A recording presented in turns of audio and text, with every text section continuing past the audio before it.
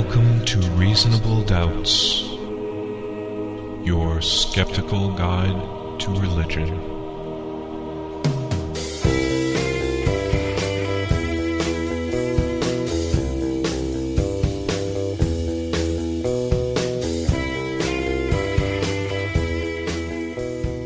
Welcome to Reasonable Doubts, the radio show and podcast for those who won't just take things on faith.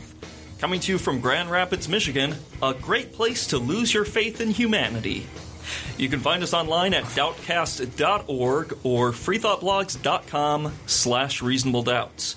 You can listen to us on Public Reality Radio, 1680 AM, WPRR, Ada, Grand Rapids, 95.3 FM, W237CZ, Hudsonville, and 88.3 FM, WPJC in Pontiac, Illinois.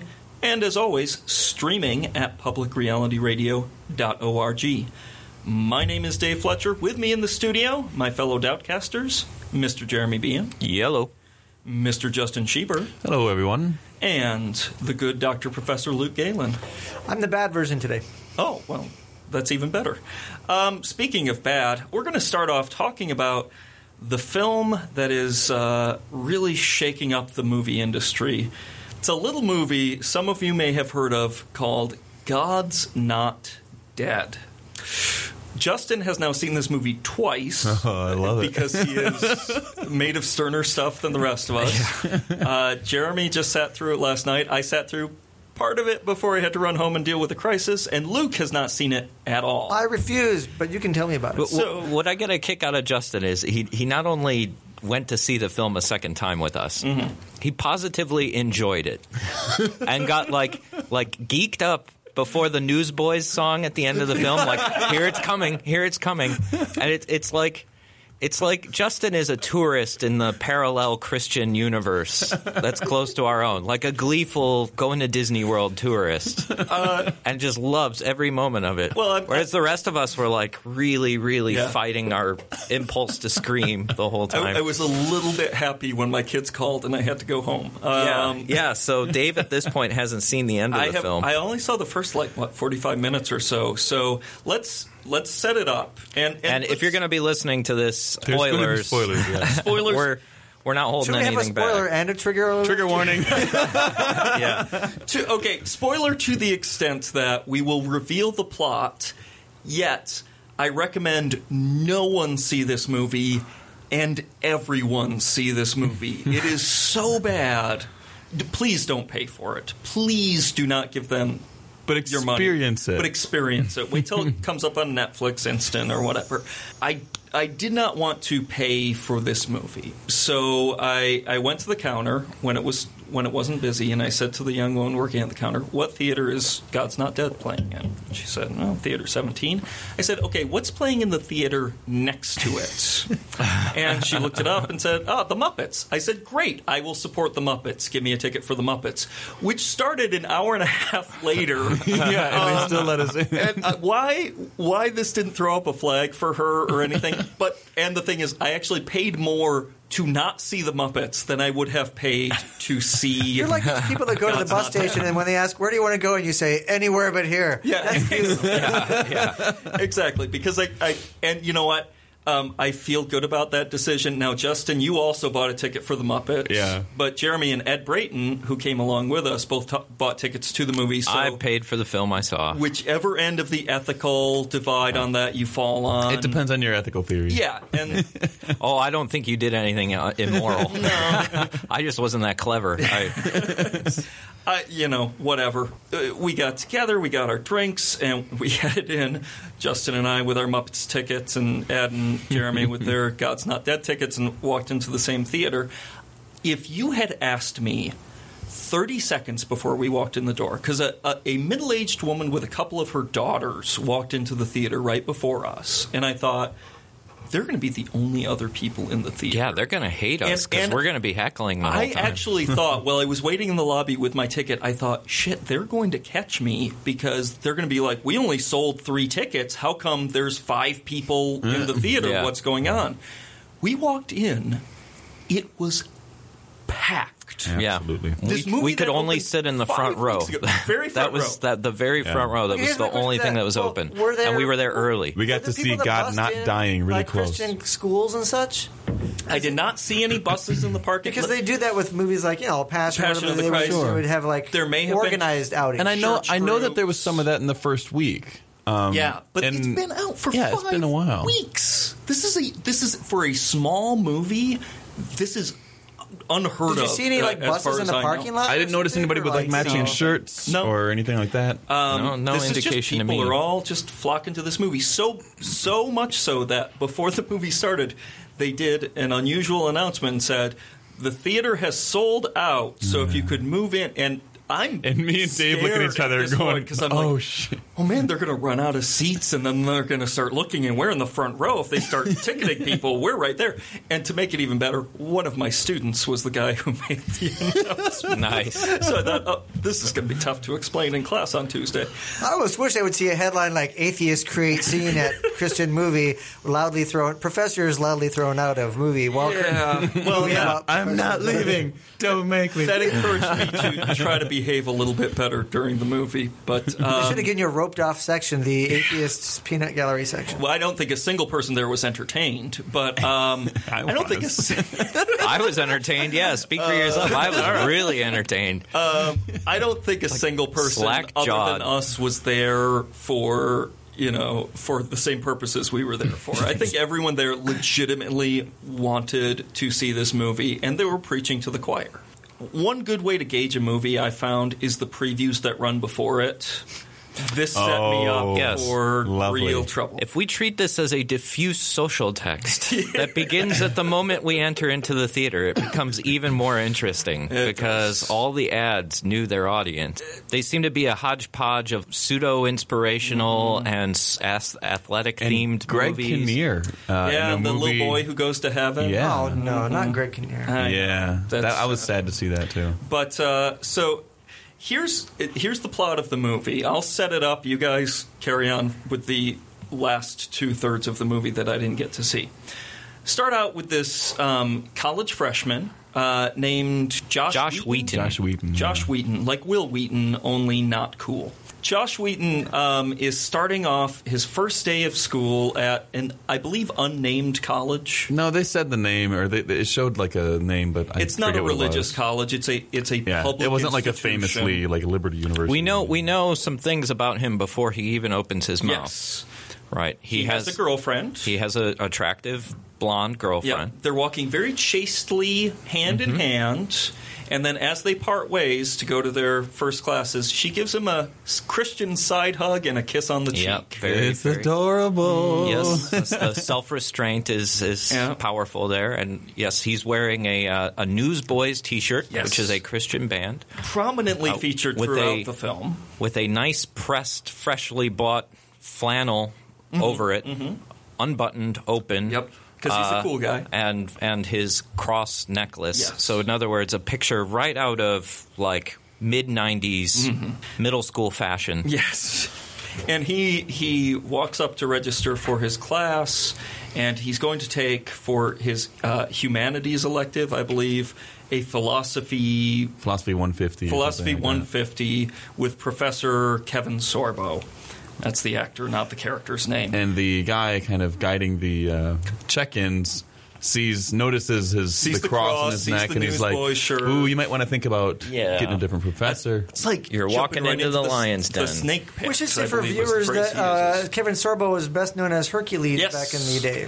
Yeah, I've actually seen him in person. He is a huge man, and now I feel bad about not making fun of him when I saw him. I was hoping you'd say that the class Did you was say you're mythology, and he was gonna be- disappointed? That's what I wanted to do. I am very disappointed. So then we're going to talk about Greek mythology.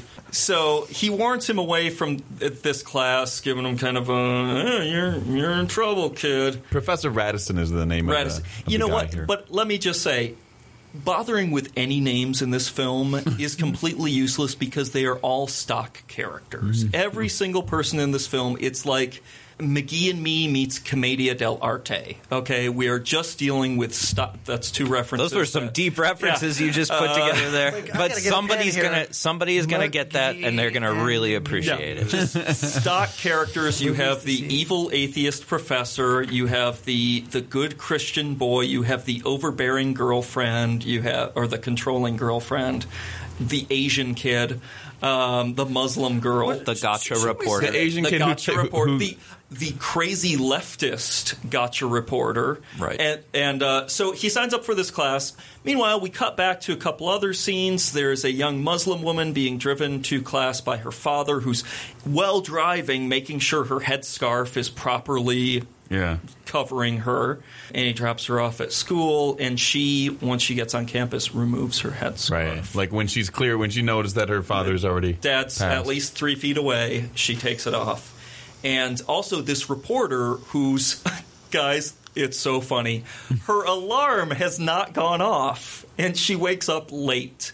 And then nothing goes right for this reporter. know. She gets out to her car, and her window has been smashed, and someone But stole her we GPS. noticed that it says American Humanist or something on her And she has bumper the same sticker. bumper stickers that Dave has. She has 3 bumper stickers on the back of her car: American Humanist, I Heart Vegetarians, and Meat is Murder. So I was wondering during the movie, did they get someone like a humanist friend of theirs to have this borrow car, the or did they car. put that on their Christian car and then Yeah. just take it off I after the don't know. movie? So she is running late because she is going to ambush interview, I kid you not, the guy from Duck Dynasty. Oh, Willie. Willie from Duck Dynasty. Playing himself and his own wife playing his wife. Could that have been also a reason for the high amount of turnout? Is since Duck Dynasty has a lot of play that they would say, go see this guy in the movie? I want to say, are they producers on this? I feel like they had other credits on this, but maybe not. There was someone credited with apologetics research in the opening credits, Who which was I have that? Did never you remember seen the before. name? Well, they should be fired. I don't, because I just saw it long enough to go, wait, who was that? And I turned to Justin. He had missed it too. But so reporter lady is on her way to ambush Willie from Duck Dynasty, and she can't get directions, so she calls Superman Dean Cain. I'll refer to him either as Dean Cain from this point on or the egoist. Yes, because he's right. kind of our Ayn Randian type atheist in this film. And he's a big stock market finance guy. He does something that's very important and involves money. And Every bit of reasoning he employs is based on self-interest, but it's What do none I of get it's out of none this? of it's in his head. All of it's done audibly in front of everyone else as he calculates, well, would it be in my best interest I to... would come over and help you, but you're Yeah. a moocher on society, which Yeah. drags everyone down, Yeah. so it's not really moral for me to help you Well, out. I would help you with that, but what's in it for me? And then no, he these types actually of says things. that. He actually says, when "What's in it when for she me?" I was asks kidding. Are him you for serious? directions, he No, actually he's says, "What's in it actually for says me?" that. And she laughs and goes, "You're kidding." You're not kidding. And it's one of those Yep. moments. So she eventually ambushes Willie and his wife from Duck Dynasty and confronts them about what? About the fact that their duck calls help people kill ducks. What do you And- think about people who find it so offensive that you openly pray to Jesus Oh, yes, on that you your openly show? pray to Jesus on your show. Because Well, that's all that people find that's just offensive. us being us, you know? And They're so sticking to these stereotypes that they don't even notice the contradictions of the stereotypes they're using. So the gotcha reporter is like there to surprise them and pull out a confession And shove that an iPhone in he their is a face. duck hunter, yes, yeah, exactly. which is not at all a special fact, but you know they have to play to they have to keep their stereotypes intact. The evil liberal reporter. Yeah. And then cut back to Josh Wheaton's first day in philosophy class, where evil atheist Professor Kevin Sorbo comes out and starts off the semester. The very first thing he addresses. First thing is by just basically saying, look, it's a decided fact. God does not exist. Let's skip over that chunk of the syllabus because apparently he decides his syllabus based on what the students want to talk about. We're just going to skip over that and get on to more important things. Here's a list of all of the famous atheists in history our writers could come up with. Who's on the list? Bertrand Russell, all the way down to Richard Dawkins and Noam Chomsky. Right. all of these, and Sigmund Freud, Nietzsche, all of these people, they're all atheists, they're all brilliant, they've decided God is dead. Therefore, what I want you all to do, class, is take this piece of paper, write God is dead on it, and sign it. Yeah. And only if they reach unanimous consensus can they continue with the class. Otherwise, they'll have to trudge through the old dusty arguments. And he sets this up. Get the lowest grade. If you write anything that goes against the professor's viewpoint, Yes. of course you're going to fail the class. Right. And so that's why they're not doing the God unit, is because apparently too many students would fail, Yeah, of I course. guess. I should confess that I fantasized about running the show like that. So, of course, everyone in the class, some looking a bit hesitant, but going, well, I need to get this grade. Yeah. Write it out, except our hero, good old Josh Wheaton, he can't sign it. And Kevin Sorbo says, I don't care if you go home and bow to your knees and cry to your God after class. What you do in your own time is your business. But here in class, we're going to acknowledge that God is dead.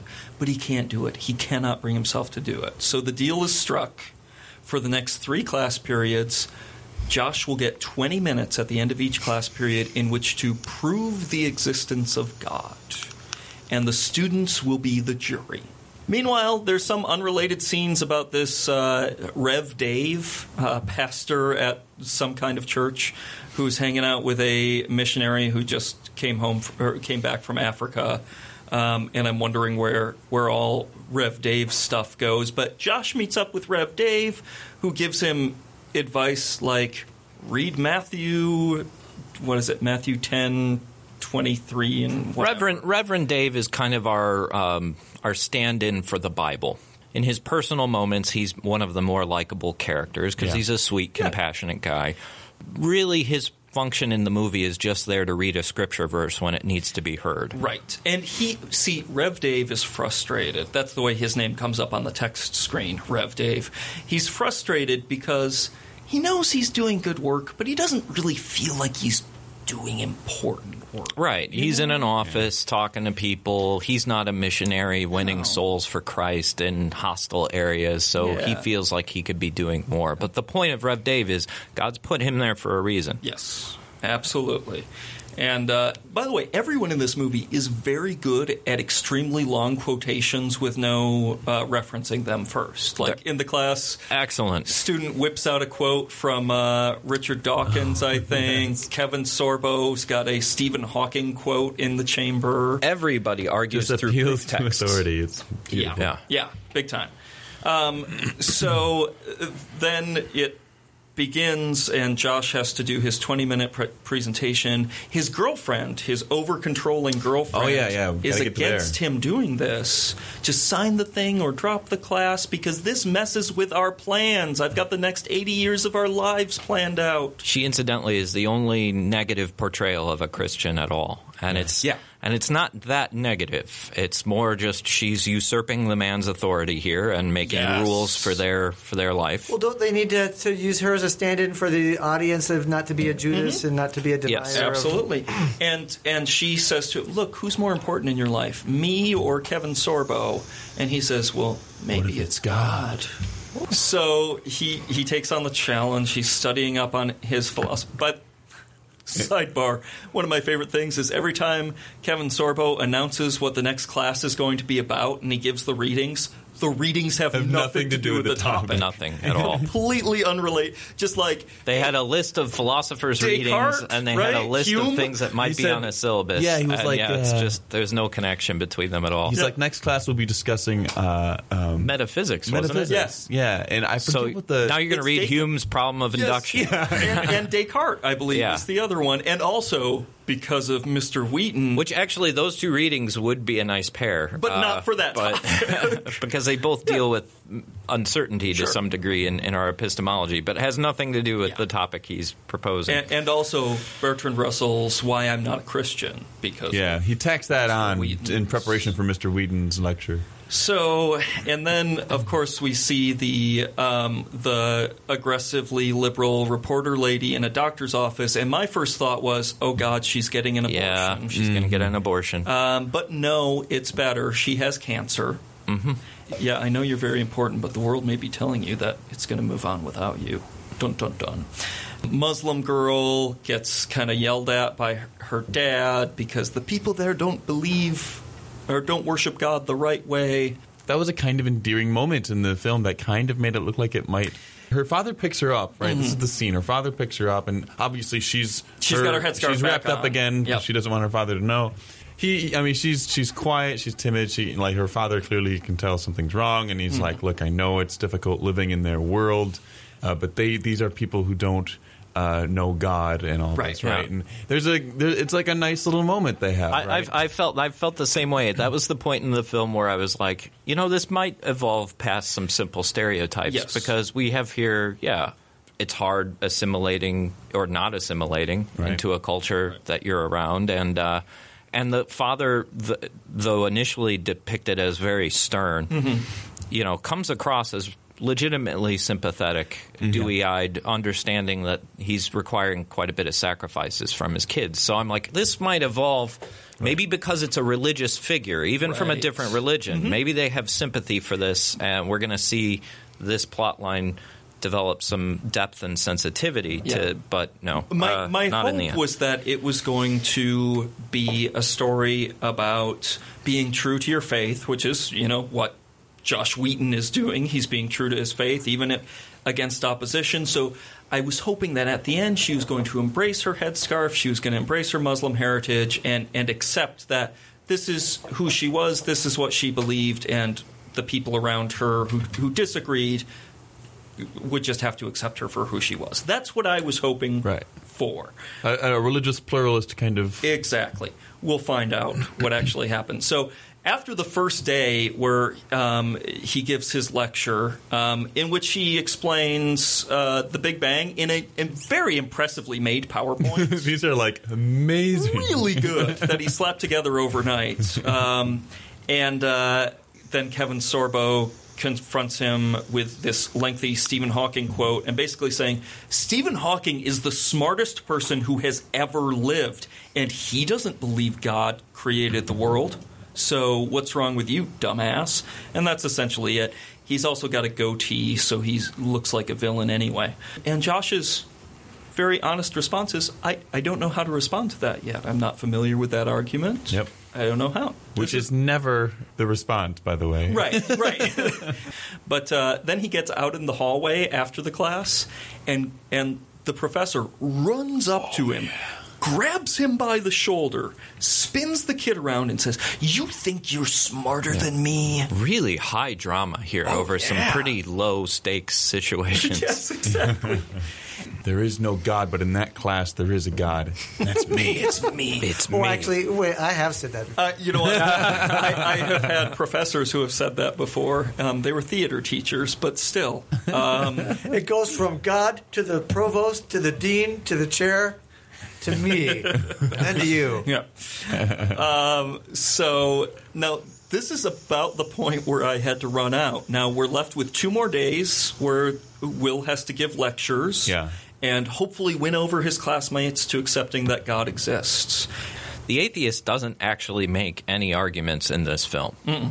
All Sorbo's character ever does is make appeals to authority. There's an element of projection here because, in fact, I think most of this film should be read as projection. Every moment of it. These are Christians who don't really understand how atheists think, and they're kind of reading in their own methodology into, because the atheist really makes his case the way a lot of evangelists would. Yeah, you flip the roles entirely. and you have Matthew, Mark, Luke, and John written on his board instead of he continually proof texts famous philosophers by quoting them at length. He takes those as authoritative, and so if anyone challenges the substance of those claims, he quickly takes Stephen this Hawking how dare you man posture. in the history of the world. You think you're somebody, but you're nobody compared to this huge mind. And we later see Sorbo, of course, consulting with his other professor friends, incredulous the whole time about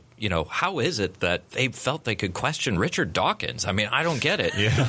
That was like the most horrifying thing about the movie for me, is that the audience we were with, this is what they imagine college life is like. Yeah. This is what it is Right. the poor Christians being persecuted by the secular world. Wasn't around them. this archetype based upon stories that have been circulated for a while anyway? Like those things you get from grandma, like the brave student in the college professor's Yes. class. So this is a Yeah. thing. Yes. Sometimes it's like a Marine who gets up and punches the professor. So did they? Yeah. My question is, did the script get based on that? Like, Yeah, I what is think the- this is kind of taking an urban myth of the atheist professor, blowing it up into a fable.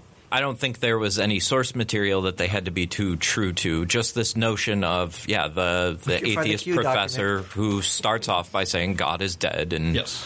there's not much in the way of argumentation even on the Christian side. The arguments seem to be a kind of cosmological pseudo-Kalam cosmological argument. Something had to create the universe. So it begins with accepting the notion of the Big Bang. And that the Big Bang represents the creation of the universe Yes. out of nothing, which is... A atheist student, I suppose, quotes Richard Dawkins as saying, well, then what created God? As if you needed Richard Dawkins to supply you that Exactly. quote. But they just have to throw that in as no much one as has possible. a thought of their own. It's Right. all appeals to authority. Again, the idea is, right, these people are reading Richard Dawkins and taking it as dogma. It's, Right. again, projection. A lot of atheists don't approach books in that way. Response is given, well, what created God? And then just dodged. And he says, well, we believe in an uncreated God, so that's not a problem for us. And I would turn the question back on Mr. Dawkins and say, what created Dawkins? Yes. And His parents? I mean, are we missing the obvious here? Was that... Well, no, his point was, if the universe created Dawkins, where did the universe come from? We both have to answer this question. Right, yeah. I could tell that was a theme, was we're all answering the same question. It's just a we choice. just have a better answer. Yeah. probably the primary argument that was used. And we've talked about this on the show before. We all agree here, I think, more or less, that there probably has to be some sort of necessary existence. Things just coming out of nothing doesn't make any kind of logical sense. I believe So- Stephen Hawking said something like that. Yeah, I would even, I would even agree with where he started going with that, which is both the atheist and the theist have the same problem or the same thing to explain away, right? That there has to be something that just exists. Whereas I would usually take that argument as to say, well, then positing matter or energy or something like what we observe in the physical world Right. is the simpler solution. That is not as complex as positing a God with these attributes of omnipotence, omniscience, and so on, which makes it literally infinitely more complex than just sticking with matter or energy. In other words, the theist is taking the same position as the atheist, only adding an extra step, an extra concept that needs to be explained or justified. So Morriston points out that even if it was the case that the atheist believed that something came from absolutely nothing, it doesn't actually solve any problem to posit that a God is the one who's doing this, right? So he says, look, it might be really strange and counterintuitive to think about a log cabin popping into existence in the middle of a forest somewhere, but it's no less strange than to think that a lumberjack was there and built it out of no building materials whatsoever, Right. and just like built a log Just cabin, made right? a log cabin. out of nothing. Yeah.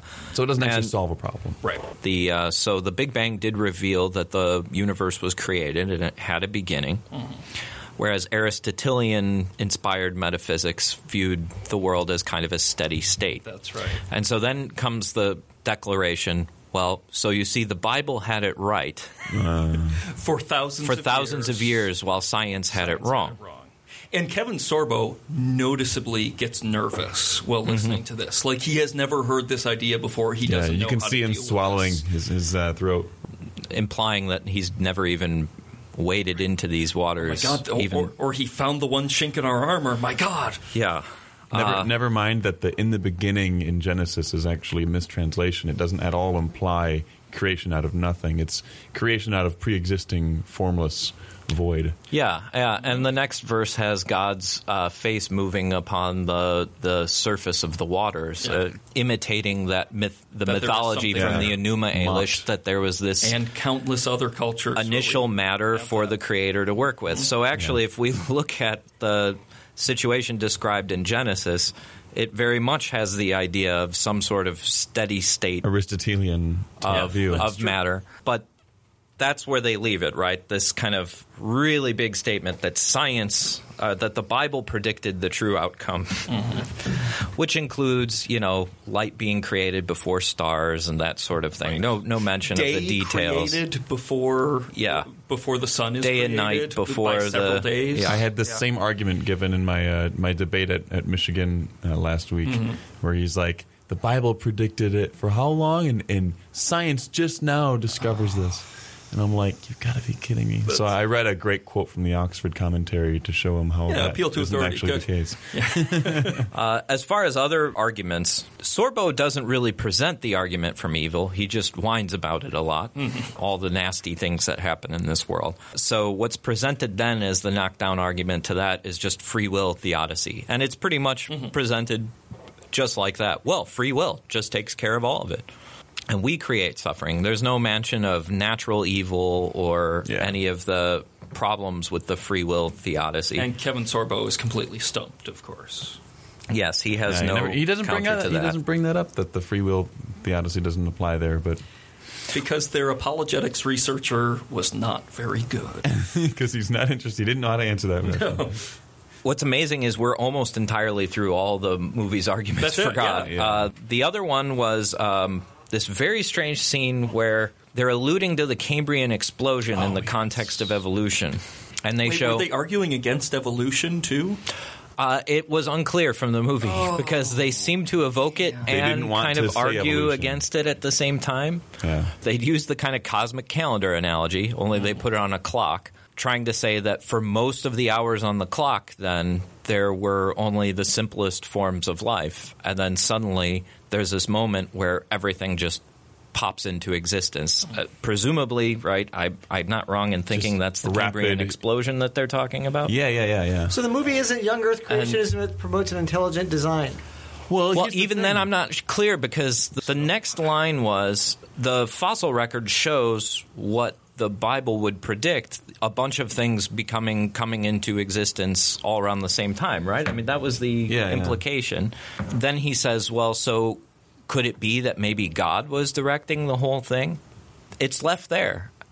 And then So from the Cambrian explosion has to do with once organisms evolved and you get Hox genes and certain things that organisms could start evolving more rapidly at that point. It did ramp up the speed of mutations and he didn't want to piss off either of the creationists. That's exactly what I was thinking. Intelligent design people, I feel like it was trying to ride that fence. It agreed just to ignore that so that they can. They didn't want to use the word evolution. They referred to Darwin, how Darwin said that nature doesn't jump, and then they're like, but what we see is that it does. Because I notice often that creationists, or young Earth creationists and intelligent designers will call a truce as long as they have the Darwinian evolutionists to argue against, which sort of doesn't address any of the issues that still separate them, as in, well, God guided evolution. No, he did it in 6 days, so they never have to fight about it because they always have a greater external enemy in the... It made it sound like to me that Genesis was describing the Cambrian explosion. So when God creates them in their kinds, it's during this particular period. It's day 3. Yeah. That was the kind of implication. Now, one kind of good move that I appreciated he made, even though it's a bit of a straw man, but it does get used. Kevin Sorbo's defense of the cosmological argument, again, was to say he quoted Stephen Hawking as saying that the universe did pop into existence out of nothing. Right. And the universe created itself because it needed to be created. The young Christian points out that this is rather ignorant and has a quote saying that just because some fancy pants scientific person says it's true doesn't mean it's true. He quotes someone saying just because John Lennox appeals to authority. Yeah. And irony level. And while Sorbo is, waxing on like, you're going to say that Hawking is wrong, he points out a quote from Stephen Hawking, where he says, philosophy is dead. Yeah. And points out, well, if you're going to slavishly adhere to what Hawking says, then what's the point of being in this class? No, I actually kind of enjoyed that because I get really annoyed by the kind of metaphorical language that's attached to physics, where we don't really mean the universe came out of nothing. Right. We mean it came out of fluctuations in quantum gravity or vacuum energy. We don't really mean truly out of nothing. And so that language is misleading. And, if you're going to use that kind of language, people should call you out on it. And the atheists occasionally do. And so I did rather enjoy that was – and I also get really annoyed at some atheists in our community who continually disparage philosophy as being useless or unimportant. And which is philosophical statements, by the way. I mean, come on. I mean, that's – you get your philosophy degree with an order of fries. Am I right? You can get some of the less informed people to be on your side and think you're cool for saying that, but to all of us who are aware of the history of philosophy and science, it's kind of an embarrassing thing to affirm. Certainly not my actual side. It's like putting up a flag and saying, I don't really know history. Yeah, exactly. It is an embarrassing thing that people on our side occasionally say, and it should be brought out and mocked, I think, openly. And so they were asking for it and got it. So I rather appreciated that aspect of the movie. But yeah, no real substantive debate beyond that. So how does it end then with he's got these 3 class periods with which to convince his class? Well, at the very end of their little battle, what we eventually learn is that Sorbo's real reasons for being an atheist. Oh. And they have nothing to do with his intellectual life. Relationship with his father? His mother, actually. Oh, mother. Oh, okay. His mother died of cancer when he was young. And he reads apparently one thing that Sorbo does is he affectionately goes through his stack of letters of papers of students writing God is dead. And he apparently likes to count these and gaze upon them lovingly. To wring the saline tears out of them and then drop them into his mouth? Yes, and in one of these nights where he's, torn and his own relationship is breaking apart. He's, leafing through these things and pulls out the letter from his mother. That he never opened, apparently. Right. Oh. And it's about how she wants to live to see God's plan play out in his life. But, unfortunately, she's going to die from cancer. And so they're going back and forth about the problem of evil, right? And he's and he goes, you didn't prove anything at the very end of this, right? And he's like, maybe so. And he's like, who are you trying to fail in this class? Are you trying to fail me or are you trying to fail God? What does that even mean? At that point, it's hard to understand what's going on. This all pretense of argument has been lost at that point. But you get to the point where he says, why do you hate God? Right? And he's just yelling this, and he's walking up to the professor and just yelling louder and louder and louder. Why do you hate God? And then he returns finally, because he took everything. He took everything from me. So this fits into the whole thing of atheists aren't really atheists, they just hate God. Yes. We pulled back the curtain, and the wizard is just this kind of whimpering person who's missing his dead mommy. And then he gets the killer line, how can you hate something that you don't believe in?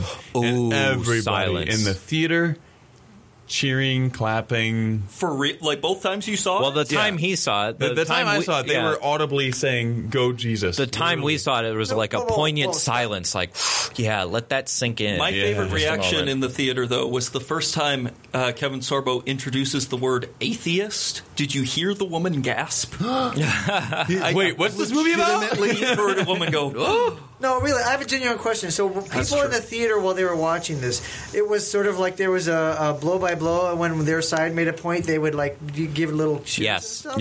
Yes. So there was audience participation? Yes. People are snarky laughter, cheers, everything. Every time a really bad point was made, nothing people ironic rejoiced. Laughter at the characters? Just us. Just us. Okay, so he wins.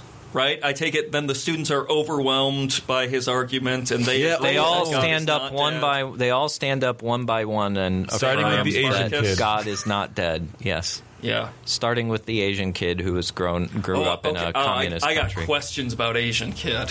Yeah. So He tested out of math or something. Oh, He God. tested out of like stereotypical things. It was pretty funny. because when he enrolls right at the same time that Josh does, and his license says PRC, and the girl's like, PRC, what's that? The People's Republic of China, of course. I'm like, oh my God, he's Chinese.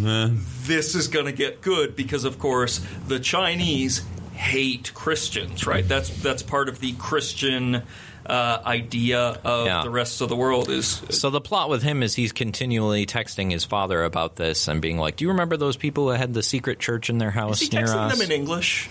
Yeah. Okay. So, do you remember the people who had this secret Christian church? Well, we're hearing arguments right now for the existence of God, and they're pretty persuasive. And of course, the father disapproves and is like, "We're not having this conversation." And that's pretty much as deep as that gets. Oh, okay. Not much develops there. So nothing more with the. After Sorbo's climactic defeat, Yes. where he's been embarrassed and humiliated in front of everybody, Does he cry? And well, he's going through a lot of emotional stuff at that sure, time. of course. Because his girlfriend left him as well. Oh, and for other reasons. Kevin Sorbo has got to be emoting all that he can emote at this point. I jokingly turned to Ed Brayton, who was sitting next to me, and I said, "Wouldn't it be great if he just walked across the street right now and got hit by a semi or something in Monty Python fashion?" like the atheist walks off into the sunset and gets creamed. Right. So the night of the last lecture, the Asian kid walks up to him. He's like, "I really liked what you did," and he's like, "Hey, man." And then he gives him 2 tickets to tonight's Newsboys concert. All right. And so the entire town, just pretty much the entire Goes town, out to it the seems, Newsboys concert? just circles in on the arena. Of course. And it's the Newsboys at a giant arena, like a real band, selling out. But actually, if you look closely, you can see that the camera, when it moves to the side a little bit, you can see that the side bleachers are completely empty and it's just the floor.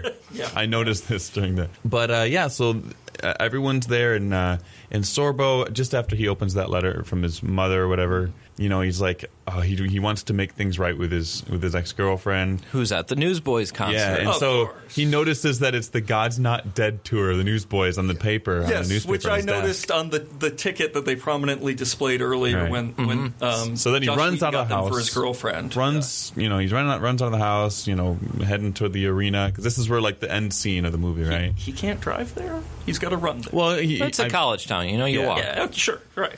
and as Jeremy would predict, He gets hit by a car, and he gets hit by the Ayn Rand atheist.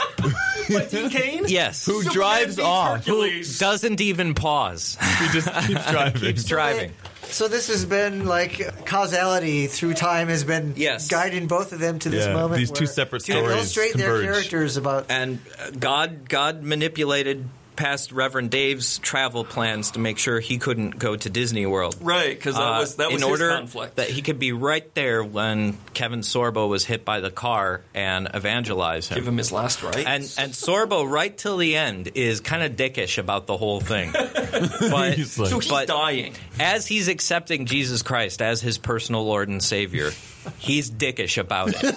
Oh, all right. Yeah, that's kind of how it is. Like, oh God, all right, but and then there's this little moment. So he's dead, Okay. And, hey, he got what was coming to him. and he died in a pretty nasty way. His rib cage was crushed, and he was being filled with blood and trying to use his last precious breath of life to insult God just a little bit more before accepting him. Killed by the other evil atheist in the movie. Yeah. So the two, the missionary and Reverend Dave, stand over his lifeless body, smiling, and it is said that, well, that suffering was just for a moment, but now there's great joy in heaven. Good job, The boys. blood's not even dry, and they've already moved on and are enjoying that. And that's during the Newsboys concert. At the same time this is going on, the Duck Dynasty person tells everybody to text everyone in the contacts on their phone, "God's not dead." And then 1 million people, because there's 10,000 people in the arena, 1 million people will see these. Yeah. And what pops up on Kevin Sorbo's phone right at that moment, as he's dead on the ground, God's not dead. From his ex-girlfriend. The atheist professor is dead. And what popped up? What popped up on Jeremy's phone later that night? Yeah, exactly. That's when I got. God's not dead, but apparently he's not watching like traffic patterns. I started trying to write a snarky reply, and I'm just like, "F it, don't have time for this." Oh my god! And the Gotcha reporter. What happens to? She goes in to try to trash the newsboys the same way that, but then can't keep up the pretense and blurts out that she's dying, and they all get around her and crouch down, too? and they with right before they go hand on on her thigh, pray with her that she'll be saved, and the people are trying to get them on stage and like, this is a little more important, guys. And hey, the newsboys. Those are some good boys. They know what's important. The Muslim girl, after confessing to her father that she was a Christian, or rather being exposed that she was a Christian. So she's a Christian. The reason she doesn't want to wear her headscarf is not because she's secretly listening to Christian podcasts in her bedroom. Franklin Graham. It turns out. Franklin Graham. And her brother finds out. Are you serious? Yeah. Really? Yeah. Her brother finds out and Yep. tells her father, and he freaks out. Smacks her in the face, pretty much throws her down the stairs and kicks her out of the house. Yeah, the last scene, their last moment together, is his hands around her throat, contemplating whether or not he should choke her to death, presumably. And eventually just deciding to go back inside and not actually choke her to death. And then he breaks down by himself on the stairs and cries. But because she became a Christian. It's an intense scene. Yep. So, movie ends up being a little one-sided, is what you're saying. Yeah. Is that how it shakes out? Yeah. And then, of course, she goes to Rev Dave, and that's, he takes her under his wing. Of course. It's implied, though, that she and Josh Wheaton will end up f***ing eventually. Oh, really? Kind of implied, yeah. Well, what happens with his over-controlling girlfriend? Oh, she dumps him. What? Yeah, because he lied, or because he gets up off the school bench. His faith? No, get this. They were arguing, right? And she kind of just told him that you shouldn't be pursuing this debate thing.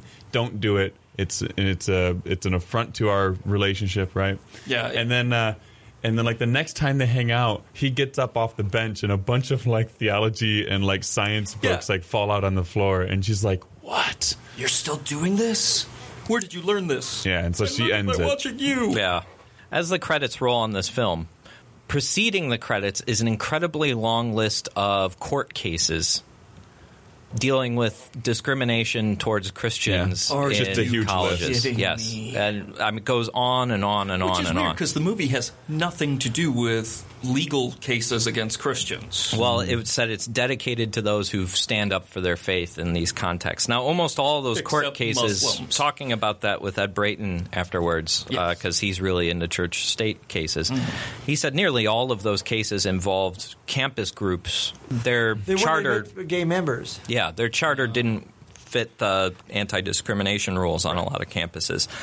Whether or not those are real issues, the what it's trying to indicate is Poor Christians. Yeah. Were being persecuted. And it's not really that people are being put down in the classroom for having a faith position. It had more to do with campus groups and their policies towards others. So it's a bit of a stretch to try to bring that. But of course, you wouldn't get that from just looking at the names of the cases. Right. But yes, as a philosophy professor who is an atheist, I'll tell you what I do with my students. I take a poll of the class after we're done discussing the God unit, and I ask them, just by guessing, where do you think I lie on this issue? Do you think I'm an atheist, an agnostic, or a theist? And I just take a vote by a show of hands. Every single year I've done this, more people in the class think I am a theist than think I'm an atheist. The biggest numbers are agnostic and theist. Wow. 1 or 2 students in class think I'm an atheist. I do that to try to keep myself honest in the sense that if I am abusing the power of the podium to push my own viewpoint, and my bias is detectable in what I'm teaching, I want to change that, right? Do you ever go, gotcha? Well, it is kind of a gotcha moment when I reveal that I am an atheist, because many of them are indeed surprised. They didn't see that coming. You pull a mask off, like, yeah. I've been an atheist all along. And I use that as a segue into talking about the statistics about atheists, public attitudes about what atheists are like, and how they are not really representative of your typical atheist. And then I end with, a call to have friendly discussions about these things. It's really, so the point of my class, at least, is to be the exact opposite, to say we can cover all these issues, we can treat them fair-mindedly, we can be critical, and that's how we advance our knowledge. Yeah. Do you deal with issues with religious kids in your class? I occasionally do, and it's usually not that bad, but the problem that I encounter sometimes in classes is students who turn in homework or papers where they refuse to actually engage the assignment. They won't answer. So, like, we have a question on free will and something about what variant of compatibilism we're talking about that day and whether or not you think it works or survives these critiques. And I will have students who will just answer their paper by saying, well, Hebrews chapter 10, verse something or another says this, so I believe in free will, and that's the end of the discussion. In those situations, I do have to write comments on their papers, but I make it clear to them I never would mark you down for sharing a religious position or one I disagree with. It's just because, in a sense, they're cheating almost. Yeah. The rest of the students have to engage these issues and reason through them, and they feel like the fact that they have a theological position on it excuses them from discussion. Right. Yeah. Well, what is there to reason if you have a moral system based upon... They can still step into the arguments and share the reasons for or against. They can still support it on the basis of the arguments. And they learn that in philosophy, that's what we do. And honestly, they never learn that religion is off topic in philosophy. We talk about it all the time. Of course. They never learn that they can't hold a position on these matters or share that position. It's just they are expected to do the assignments. Yeah. And almost all the time, if that happens, the students are pretty good about handling it. I even get apologies. I get people coming up and saying, I'm so sorry. Like, you don't have to be. You answered the way you're familiar answering, and I told you why you need to do more. And it's okay. Yeah. And what's sad is that's kind of a real issue that philosophy professors face sometimes, is dealing with the religious students trying to disrupt class or avoid the assignments and stuff. But that can get twisted around into making it look like persecution. One of my axioms is never define something as theological pushback, which could be more easily explained by laziness. Yeah. That's my axiom. Well, and that could be the case, too. Yeah. So you don't make your students sign a paper saying God is dead in the and very I can't first imagine moment that, of class. You could never get away with this. Jeremy, he's tenured. Yeah. He can do anything he wants. If we had a Sorbo, boy. yeah. That was I wish. It was the idea was like the academy is all involved in this, right? But like one of the scenes you missed, Dave, was a dinner party where all the atheists where all the faculty get together. Did they have roast baby? No, but the Christian girl that Sorbo is dating ends up... You didn't say that yet. Let me guess, though. They're not living together, right? Because No, they are. Are they really? Yeah, I think so. Because that's what was implied. That's kind of glossed over. Okay, because they don't really... They're very, everything is very chaste. There's no swearing in the movie. There's no, other than beating up the poor Muslim girl. I'm sorry, I heard you swear, so there was swearing. Yeah, that's true. There was a fair amount of swearing in my viewing of the movie. Well, first of all, she leaves the wine on the front seat of the car. It's a red wine, and so it gets baked in the sun, so it doesn't taste as good. And that's we have the social elite, right, who are foodies and everything else, and cannot believe that this woman would do something like leave a bottle of wine out. Perhaps she could change some water into a new bottle of wine. And so we're establishing how snooty and elitist this group is. But then when she reveals that she is a Christian, of course, it kind of sends a ripple effect, a shock throughout. Everybody's kind of looking at each other like, really? That was the ultimate social faux pas, is to admit that she's religious. Which and then clearly, if you were sitting in the movie theater in Grand Rapids, that is definitely the last thing you want to acknowledge is being a Christian. Because the implication is that all of the higher academy are just atheists, Okay. and it's embarrassing.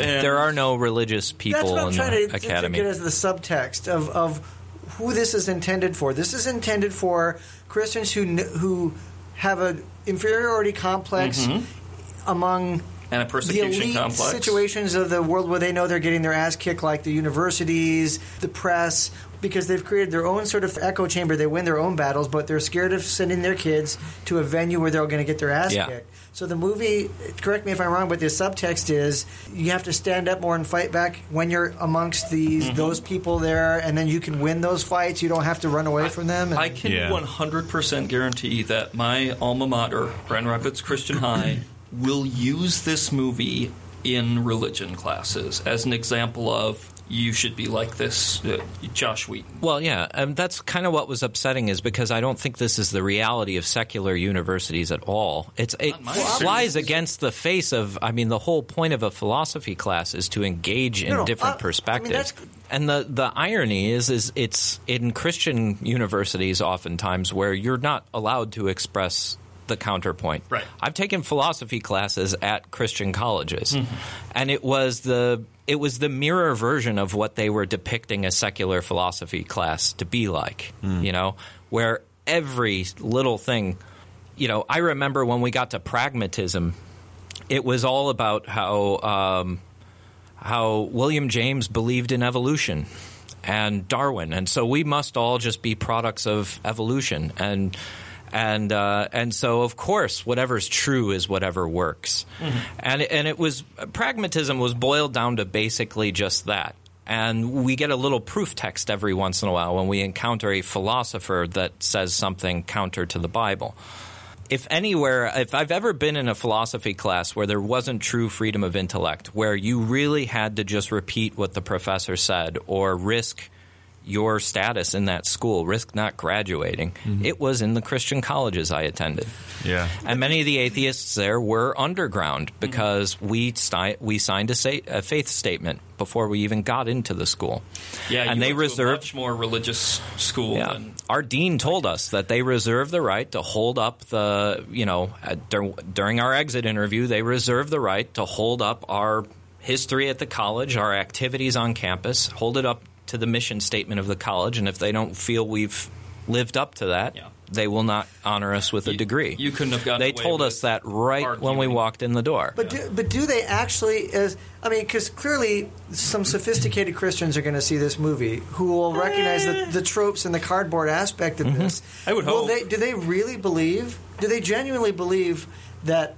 I guess what I'm trying to ask is, do people that see the movie, do they really think that that's what a university philosophy classroom is like, or is that their sort of fear that it's like that? Walk through a Christian bookstore. There are all sorts of books on how to keep your faith when you go to college. I've heard some students say that have come from Christian high schools that before they went to send the kids off to the secular university, they took like a class or whatever of here's how to keep your faith in the secular world of a university. Sure. So is this sort of that sort of thing? I think so. We would look at it as education is corrosive of faith. This isn't a kind of secular indoctrination that they are receiving. It is just they're being exposed to different viewpoints and so they're framing the what we would say is that students getting exposed to critical thinking and education. They're framing that as being an attack on their faith. Yes, very much as if there is this deliberate effort to undermine Christians' faith when they attend a university. Except, to be fair, the philosophy class is not set up as we're exposing you to new ideas. It is the ideas you came in here with are stupid. God is dead. Right. You're an idiot if you think different.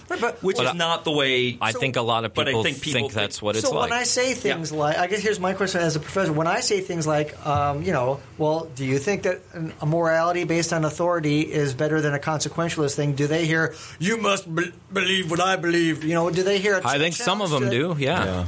And I think there's a difference between the people who are actually in the colleges and sending their kids to college, and I feel like this movie is more focused on the people who are not college educated, who are scared to send their kids to college, and as a result of this movie, maybe we'll encourage them not to. Because that's scary. I don't think this encourages like, kids to go to college where they can stand up for themselves. I think it encourages kids. Yeah. Education is poison. I've had a few times does damage. Where people have complained or went to the chair or something like that and said he's attacking our faith. And when he asked them to file the report, it turns out we read a study that showed that fundamentalists have, lower critical thinking than whatever. He showed us that study, therefore he's attacking our faith. And that's why I'm asking that question. Yeah. Do you really believe that when somebody presents something, what do you guys think of these arguments, that they hear, you're stupid? And I think if they've been primed by films like this or conservative radio or what they're reading in these books, they are going to interpret that as an attack. Well, I'm disturbed by that. Yeah, as well you should be. I think this is...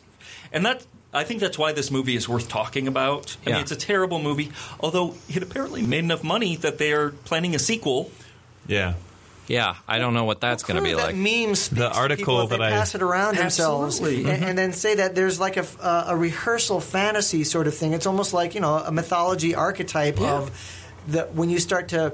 Like Disney movies with a parental death, when you start to see the theme come up again and again, that speaks to some sort of underlying fear. And so clearly among the Christian community, there's an underlying fear that in secular context you will get bullied and get your ass kicked. Yeah. Luckily, we have the newsboys to save us. The Gotcha Reporter scenes were a really good example of that, because if the Gotcha Reporter goes up to Duck Dynasty guy and is trying to, how offensive it is on the show that they pray to Jesus. It is the most ridiculous thing I've ever seen. Sure, a lot of people are offended at Duck Dynasty for that. No.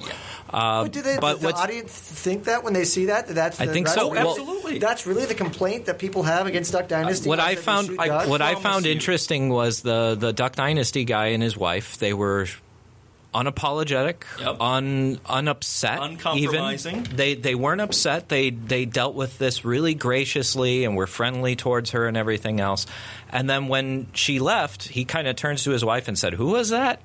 Like as if this is not even a thing. It was just another opportunity to preach to someone. Whereas I think the whole reason why that was included is because people are often really hyperbolically react to any accusation of wrongdoing. Here's the thing, the flip side is we get... But we're being portrayed as... The Christians are continually portrayed as above it. Yep. And not at all concerned. They're cool-headed and, hey, my treasure is in heaven, dude. Yeah. Because I think that but it's reacting because of the exact opposite reason. We recognize what the stereotype is of us and what the criticism really is, and I'm just wondering if that's symmetrical.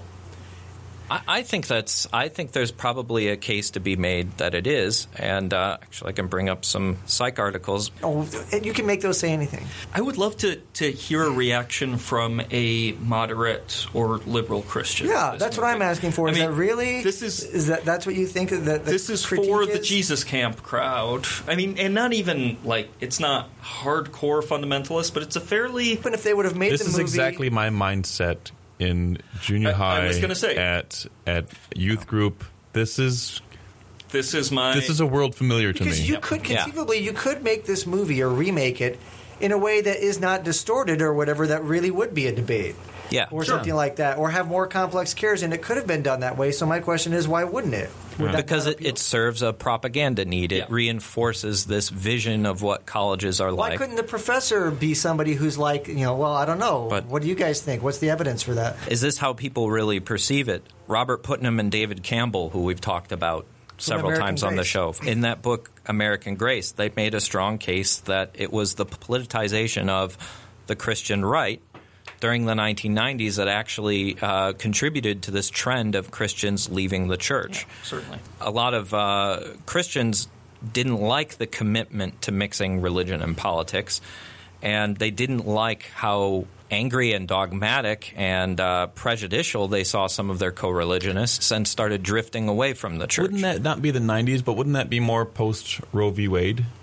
It, of course, began at an earlier time. Okay, this is when this was when people started flocking away from churches because of it. The rise of the religious right, and particularly their institutionalization within the Republican Party with power. And then people were like, well, then now that people are sort of reacting. So the 90s is when the reaction started to happen. And what's funny is if they really want to understand atheists and evangelize us better, It would have been good for them to pay attention to those trends. Like, instead of seeing they made a point of saying, the most vicious opponents of Christianity were once Christians themselves. But instead of trying to explain the atheist as somebody who's mad at God, pay attention to all the data on apostates where they tend to say it was because of a values conflict. They believed in the golden rule. Right. They didn't see that being practiced towards gays. The moral critique was at the heart of a lot of people's apostasy as far as their non-rational reasons for leaving. There's no honest or thoughtful exploration of any of those themes. You almost get this picture that the Christian world is perfect and idyllic from this movie. Oh, absolutely. Everybody is supported by friends and communities. Except for that one girl who's a little too pushy, but she's a woman. Right. And no, bossy is the right term. Jezebel. Yes, bossy. And the only problem there was she was trying to make rules for their marriage without consulting him first. So the only problem with her was that she was usurping the male's authority. She wanted to be on top. But it was Lilith's mistake, too. Yeah. You could make a good movie using this same basic idea and have it be pro-Christian, but use actual arguments and not stock characters. You could actually... It's a terrible movie in its construction, in the performances, in its writing, but ultimately the biggest problem is that there's potential here for an actual discussion. But what they've done with this movie, instead of educating Christians about actual apologetics and real arguments, which, is something that doesn't help our cause directly, makes people better at arguing against us. It at least made it a more interesting movie. At least, and encourage thought. And instead they set up a straw man, they set up the evil atheists, and, easily beaten by the Bible. Honestly, if I were a Christian and I watched that, the feeling I would have is I'm scared about college, but not a particular interest in apologetics. You would think that they would want to reverse those. Yeah. Be interested in college and, really, make this apologetic stuff really interesting and cool. Like, there really are good arguments for God, Right. But that, I didn't come away with, obviously I'm an atheist, so I don't think that there is, but they didn't even make it look like this was an interesting subject to pursue for your faith. Especially when it all boils down to it seemed unnecessary. An emotional argument, too. Yeah, it largely seemed unnecessary. Because at the end he was like, it's a choice, So, the Christians in the audience, they're thinking, I don't really need to defend. I can just say that it's a choice, and my choice is as legitimate as yours kind of thing. And you're not really arming Christians. Yeah, you're not. Hey, which I'm glad, but think come about on. What classes would be like if you just assumed that was true, though. Okay, philosophy is God exists. Yeah. And ... What else could you talk about? Nothing really much to talk about today. Yeah. But I think the one thing we can agree on is that this is a huge missed opportunity for them. I think it got them exactly what they wanted, which is to make people afraid of made higher money, education. But it did nothing for their position in the quote unquote culture wars. It did nothing to really motivate, educate their flock. All right, let's wrap up with a slightly more fun note. There's another religious-based movie out in theaters right now, Noah. Yay! Justin, you've seen it. Mm-hmm. Anyone who's read the Genesis story recognizes there's only a few chapters. It's not a lot there. Not a lot there. And by the way, this isn't some religious crank making this movie. Right. This is Darren Aronofsky, who's a very good filmmaker. Really good filmmaker. Yeah. I pulled some reviews from Amazon of Noah. This is a 1-star review. 2 hours of my life I cannot get back, and for what? A fanatical environmentalist wacko's rewrite of history? Horrible. This is from Alan. Beyond the name Noah and a large wooden craft intended to float through the epic flood, this has absolutely nothing to do with the biblical account. Rock people, parentheses, fallen angels, who ingratiate themselves to Noah but are whisked back to heaven for defending the ark? Magical seeds from Eden? Vegetarians? Magical smoke that put the birds and animals into hibernation? A stowaway king that eats the sleeping animals and presumably causes the extinction of species on the Ark? This sounds great. Noah is a homicidal maniac. No wives for Ham and Japheth. Instead, they are to marry their nieces. Oh, yeah, because incest in the story of Noah would be creepy. Yeah. The underlying supposition that mankind is somehow a mistake that should have been exterminated, but for Noah's cowardice? This movie has it all wrong, and what else would one expect from an environmentalist and atheist? Yeah. This rendition is so completely unfathomable, and for what? To embellish a story that needs no augmentation. Do yourself a favor. Yeah, it does. And skip the movie. And another 1-star review here. Noah Who is the title. This is from Schneider.